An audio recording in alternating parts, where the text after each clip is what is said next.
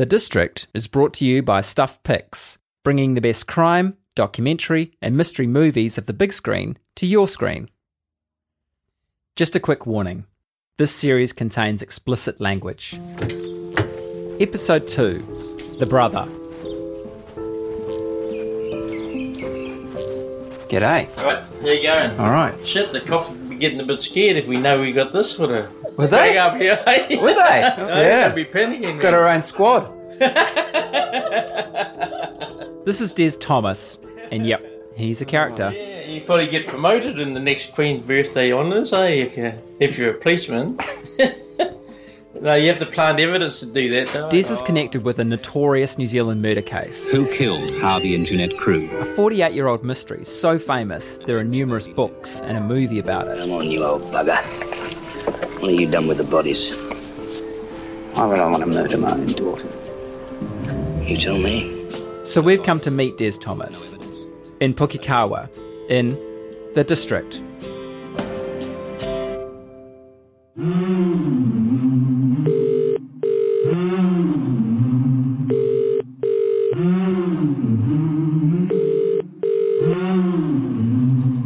Hello.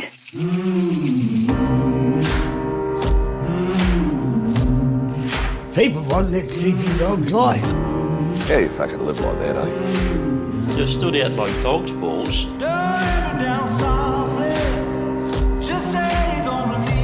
Alright, how you going? Howdy.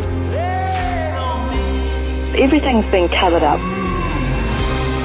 This is a Stuff Circuit podcast called The District, a story about injustice, about a murder investigation that goes off the rails, about gossip and whispered accusations, but mostly a story about people who are trying to get on with their lives but can't. This story is produced by Toby Longbottom and Paula Penfold, with field recording by Phil Johnson. I'm Eugene Bingham. Welcome to our humble little abode. Thank you. Is the car okay there? Absolutely fine. A bit of a recap. Okay, great. In episode 1, we introduced you to Lynette Stevens. Would you like a coffee or tea or something? Her brother, Murray Christensen, Because he was a ratbag. was killed. Murray was run over by the bulldozer. A bulldozer driven by a guy called... Carl Lobb, yes, with a K, Carl. Lynette was telling us how she discovered Carl Lobb had a connection to the Crew murders. Carl Lobb was a witness in 1970 Crew murders. So she began looking at him very closely, and she found out that he was a secret witness for the police at the Royal Commission into the Crew There's case. just so much in there that shows he's She lying. believes he lied when giving evidence under oath. And he's got caught out lying and nobody did anything about it. And it was a closed court hearing, so nobody would hear about it in New Zealand. It's just, you know, they just brush all the stuff under the carpet and make out that someone like me is in a nut job, I suppose. But yeah. Remember, Lynette discovered strange goings-on after the death of her brother. How the case against Carl Lobb collapsed. How it all just fizzled out and no one was held responsible. No justice for Murray at all. But I'm still struggling with why Lynette thinks the death of her brother in 2011 has anything to do with a double homicide way back in 1970. Can we just boil it down to how do you think what happened to Murray and not so much what happened, but what happened afterwards, how was that connected to the Crew case? Well, I think when the police got there, the senior police, the name Carl Lobb would have come up, that he had killed someone. And they thought, right, we've got to do something here to make this go away. We cannot have this guy before the courts. Just a bit of background. When police spoke to Carl Lobb in 1970, he didn't remember anything useful. But 10 years later, he tells the police that he saw a car towing a trailer with what he thought were bodies under a cover. The car, he says, is like one belonging to a guy called Arthur Allen Thomas. So the police put him forward as a witness to the Royal Commission. His evidence is rubbished, but part of Lynette's theory is that the police continue to look after him all these years later. You know, you scratch my back, I'll scratch yours. I believe, and I find it hard to get rid of these feelings, that they've all been in cahoots to make this all go away, to just make it all disappear so that nobody... And they must be so annoyed with us because we keep coming up with ways to throw a spanner in the works. And So why do you think they want it all to go away? Because they don't want anyone to find out about who really did kill the Crews. You think it's all tied up? I do. If there were some grand conspiracy to cover things up and make everything go away, there was a flaw in the plan. No, I was uneasy right from the word go. No one counted on Lynette Stevens. It just doesn't seem right. Well, there were no witnesses in court. As you'll know by now, she was never going to go away. He told me to watch what I wrote on Facebook, and he just sat there and blatantly lied. And he even we just couldn't believe what came out of his mouth. He muttered and mumbled, Roger, and it was just sitting there looking at him. She's tenacious and persistent. She's not just a dog with a bone. The whole case fell apart because it She's a dog that goes around digging up old bones all around the neighbourhood. The first day was an absolute shock and a half. We were just absolutely flabbergasted. We just sat there like, what? She seeks people out. I've got a letter from Chris Finlayson. Hunting down clues and finding ways to expose what she thinks is the truth. And she just looked like an absolute liar in court. Right. Which is why she ended up contacting Des Thomas. I rang Des. And why she ended up putting Des Thomas in touch with me. Right, my name is Desmond Thomas, and I live in Pukekawa.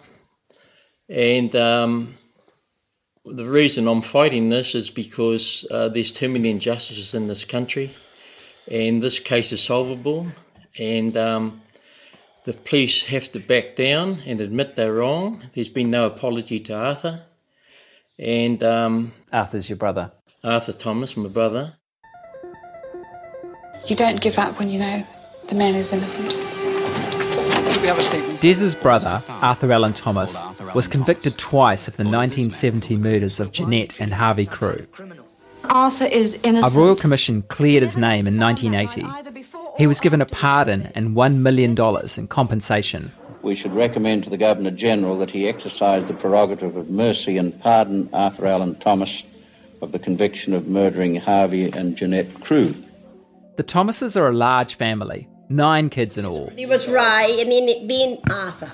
Well, there was another one in between, but he died. Okay, so then there was Arthur, and then there was Rita, another girl, and then was Lynette, and then was Richard, and then Lewis, then myself, and then Lloyd, and then Desmond. The baby. The baby. Yeah. Look at him. I am. Still get told what to do. That's not quite true. You'll see that it's Des Thomas who's driving this, and that's because he thinks the Thomas family name has never been cleared.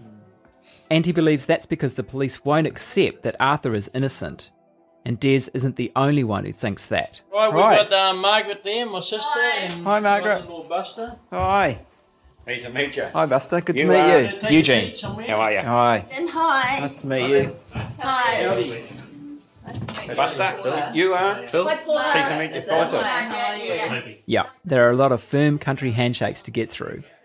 The introductions are as shambolic as the pile of gumboots and shoes at the front door. Des has gathered his sister, Margaret Stuckey, and her husband, Buster Stuckey, to meet us.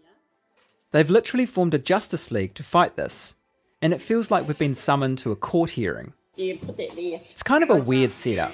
The 3 of them on one side of the table, us 4 on the other, loads of files in between us. Well, we've got another high day so you can record what's Yeah, exactly. except this is a farmhouse, not a courthouse. And nobody's tripped us up yet. So, Des, you got in touch with us because there's some specific things that you've got concerns about. Well, the axle never came off the Thomas trailer, had nothing to do with the bullets. Family. I can show you that the bullets from Arthur's rifle didn't kill the crew. Has actually left this and case. the ballistics evidence shows that. Now, They've taken more wire off Arthur's farm than anybody else's. They launch into passionate arguments, presuming we know much more than we do.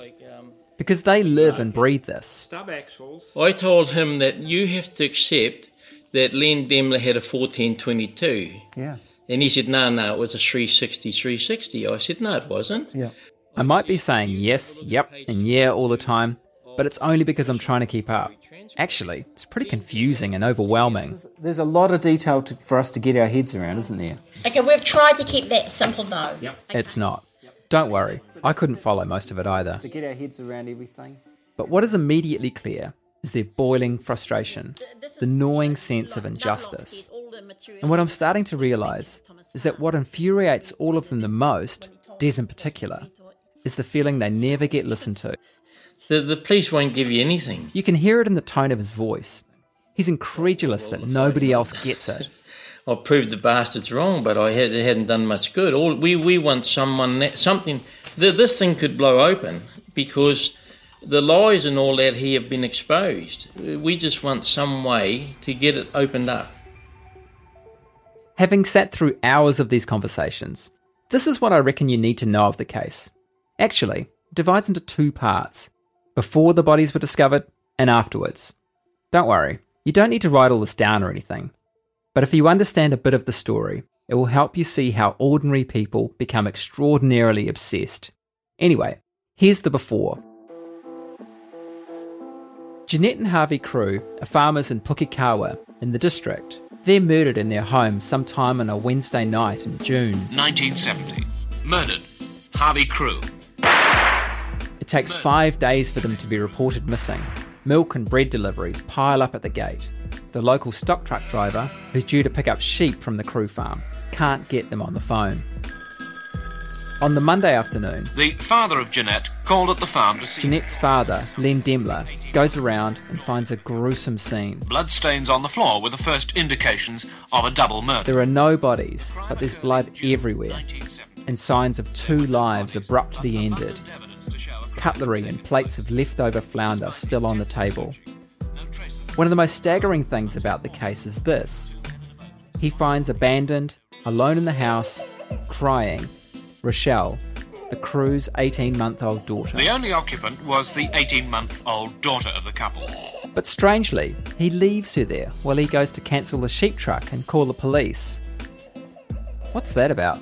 And this, had someone been feeding Rochelle for the 5 days she was alone in the house? Evidence from a farm labourer working on the farm opposite to the Crew property told of a woman, and a passerby mentioned she'd seen a child on the Crew property between the dates of the alleged shooting and the discovery of the disappearance. Believe it or not, there's still debate over that. But if she was fed, who by? Who fed their baby daughter? They're questions that still divide the district. Logically, what do you think? Was Rochelle fed or not? Well, so I feel like I'm being tested when they start to ask me questions. Of course she was. Had to be. 5 days, and all those bottles and stuff that were left around the house. I mean, it's pretty obvious that there was only one person that was in there feeding her. Yeah. Like, it had to be a man because because it was leaving bottles all over the place. There wasn't anything tidy about it. Yes. It's funny and friendly sitting around the table just chatting, and I wonder if I've left my journalistic hat at the door with my shoes for a while. But I just can't help getting drawn in. Because he knew that she'd been taken care of. We're talking about Jeanette Crew's father, Len Demler.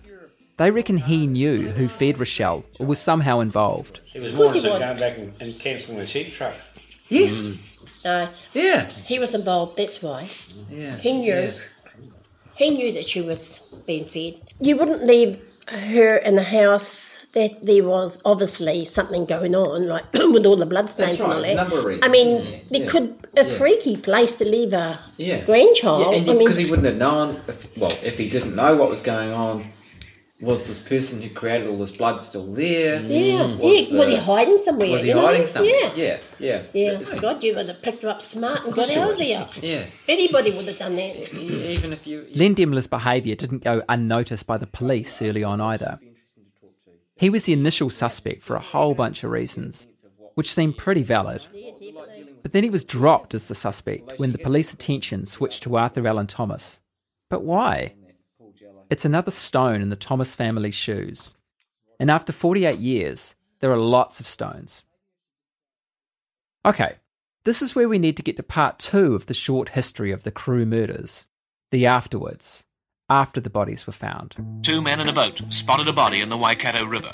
2 months on from the discovery of that gruesome scene, Jeanette's body is fished out of the nearby Waikato River. It was Jeanette Crew. Harvey's is discovered a month later in the same river. And, like Jeanette, both victims had been shot through the head with a .22 caliber bullet. Beneath Harvey's body, police divers find a trailer axle. Harvey Crew's body was apparently weighed down with an old axle. The axle will become a crucial bit of evidence. One that had belonged to Thomas's father. It helps swing the whole focus of the inquiry when police come across a suggestion that the trailer axle came from a local farm belonging to Arthur Allen Thomas. Stubs that matched the axle were found in a tip on the accused farm. So that's the short version. Of course, there are so many other details. They accused us of doing fencing for the crews. That's myself and Richard's Desmond's When you brother, look at what Lovelock says about Vivian went to bed at 9 o'clock, so Arthur still had At the time. end of our questioning, I thought this man's dangerous. Now, in order for him to do that, he's lied, and I can prove that. There's a lot to take in. And as we leave, I'm starting to feel a bit daunted by all I've got to catch up on. Over the next few months, I try to get up to speed, but it's a long and complicated process. They lead somebody and they think, oh, this is the easy one, obvious one for us. Yeah. At one point, Buster Stuckey, the brother-in-law, rings to ask how I'm getting on. He's also given me a gentle hurry along. Yeah, that's been the hold-up, is just trying to figure things out, because he's the one who seems to have the job of keeping me on track. But it gives me a chance to express my confusion, even if I am talking to someone who has been mired in confusion and frustration for 40 plus years. Just a warning, I was in a car at the time, so the sound quality is not the best. It's a conundrum. It really is difficult because, as I say, it seems that Len Dembler was the suspect early on, and there was good reason around that, and some of his behaviour was extremely odd, to say the least. Yeah, and then the way that he, it was reported with him, going away and leaving Rochelle there even after he discovered her and things. Apparently, it just some of his behaviour was very odd, to say the least. We'll just leave it there. So he was the suspect, but then suddenly he was dropped. Attention turns to Arthur, and then from then on, for the next 40 years, every answer just comes back from the police to the Thomas family, and I don't know. I just don't get it. Yeah, I can see where you are. Yeah. Howdy. How you going, Des? Eugene? Yeah, good. How you going? I'm alright. Yourself? Good, yeah. Good. I spoke to Buster yesterday, did I tell you? Yesterday? Yeah, Buster rang just to see what I was up to. Oh, yep. Give me a hurry along, I think, which is good. Over the months, Des and I have dozens of phone calls like this. They all start the same. Hey Des, how are you? Howdy. How are you? How you doing? All right, how you going? All right. How you going? All right, how you going? Yep. All right. Hey Des, how are you? Right, how you going? I'm all right. I don't want to say too much on the phone. Those bastards will be listening to us. Okay, yeah, all right. No, that's all right. We talk about the case, but other things come up too. And that was sad about Pat Booth. Yeah. Pat Booth was an investigative journalist who worked on the story in the 1970s. He's just died. Did you go to the funeral? No, I didn't get there, but Arthur went. Yeah, I heard that Arthur was there, yeah. Did you go? No, I wasn't there. But, yeah, no, obviously a great man and did amazing work, so, a lot of respect for him. But, I heard that... Some of Pat Booth's best work was uncovering police corruption in the case against Arthur Thomas. I had as close an overview of the case as anybody, I suppose. And it's one of the reasons the case is famous. The killer bit of evidence against Arthur Thomas was a .22 cartridge found in a garden outside the crew's kitchen window. The cartridge came from Arthur's gun, but Pat Booth revealed police had planted the .22 cartridge. But it seems to me that if the cartridge case evidence can be faulted, then a considerable amount of the other evidence must come up for close scrutiny as well. It's the main reason Arthur Thomas was pardoned. This man is really innocent. Mr McNabb, the Registrar, Court of Appeal Wellington, confirmed that Thomas's conviction had been quashed. To the family and to lots of other people, it also meant something else. The murder weapon must still be out there, somewhere. That's next time on The District.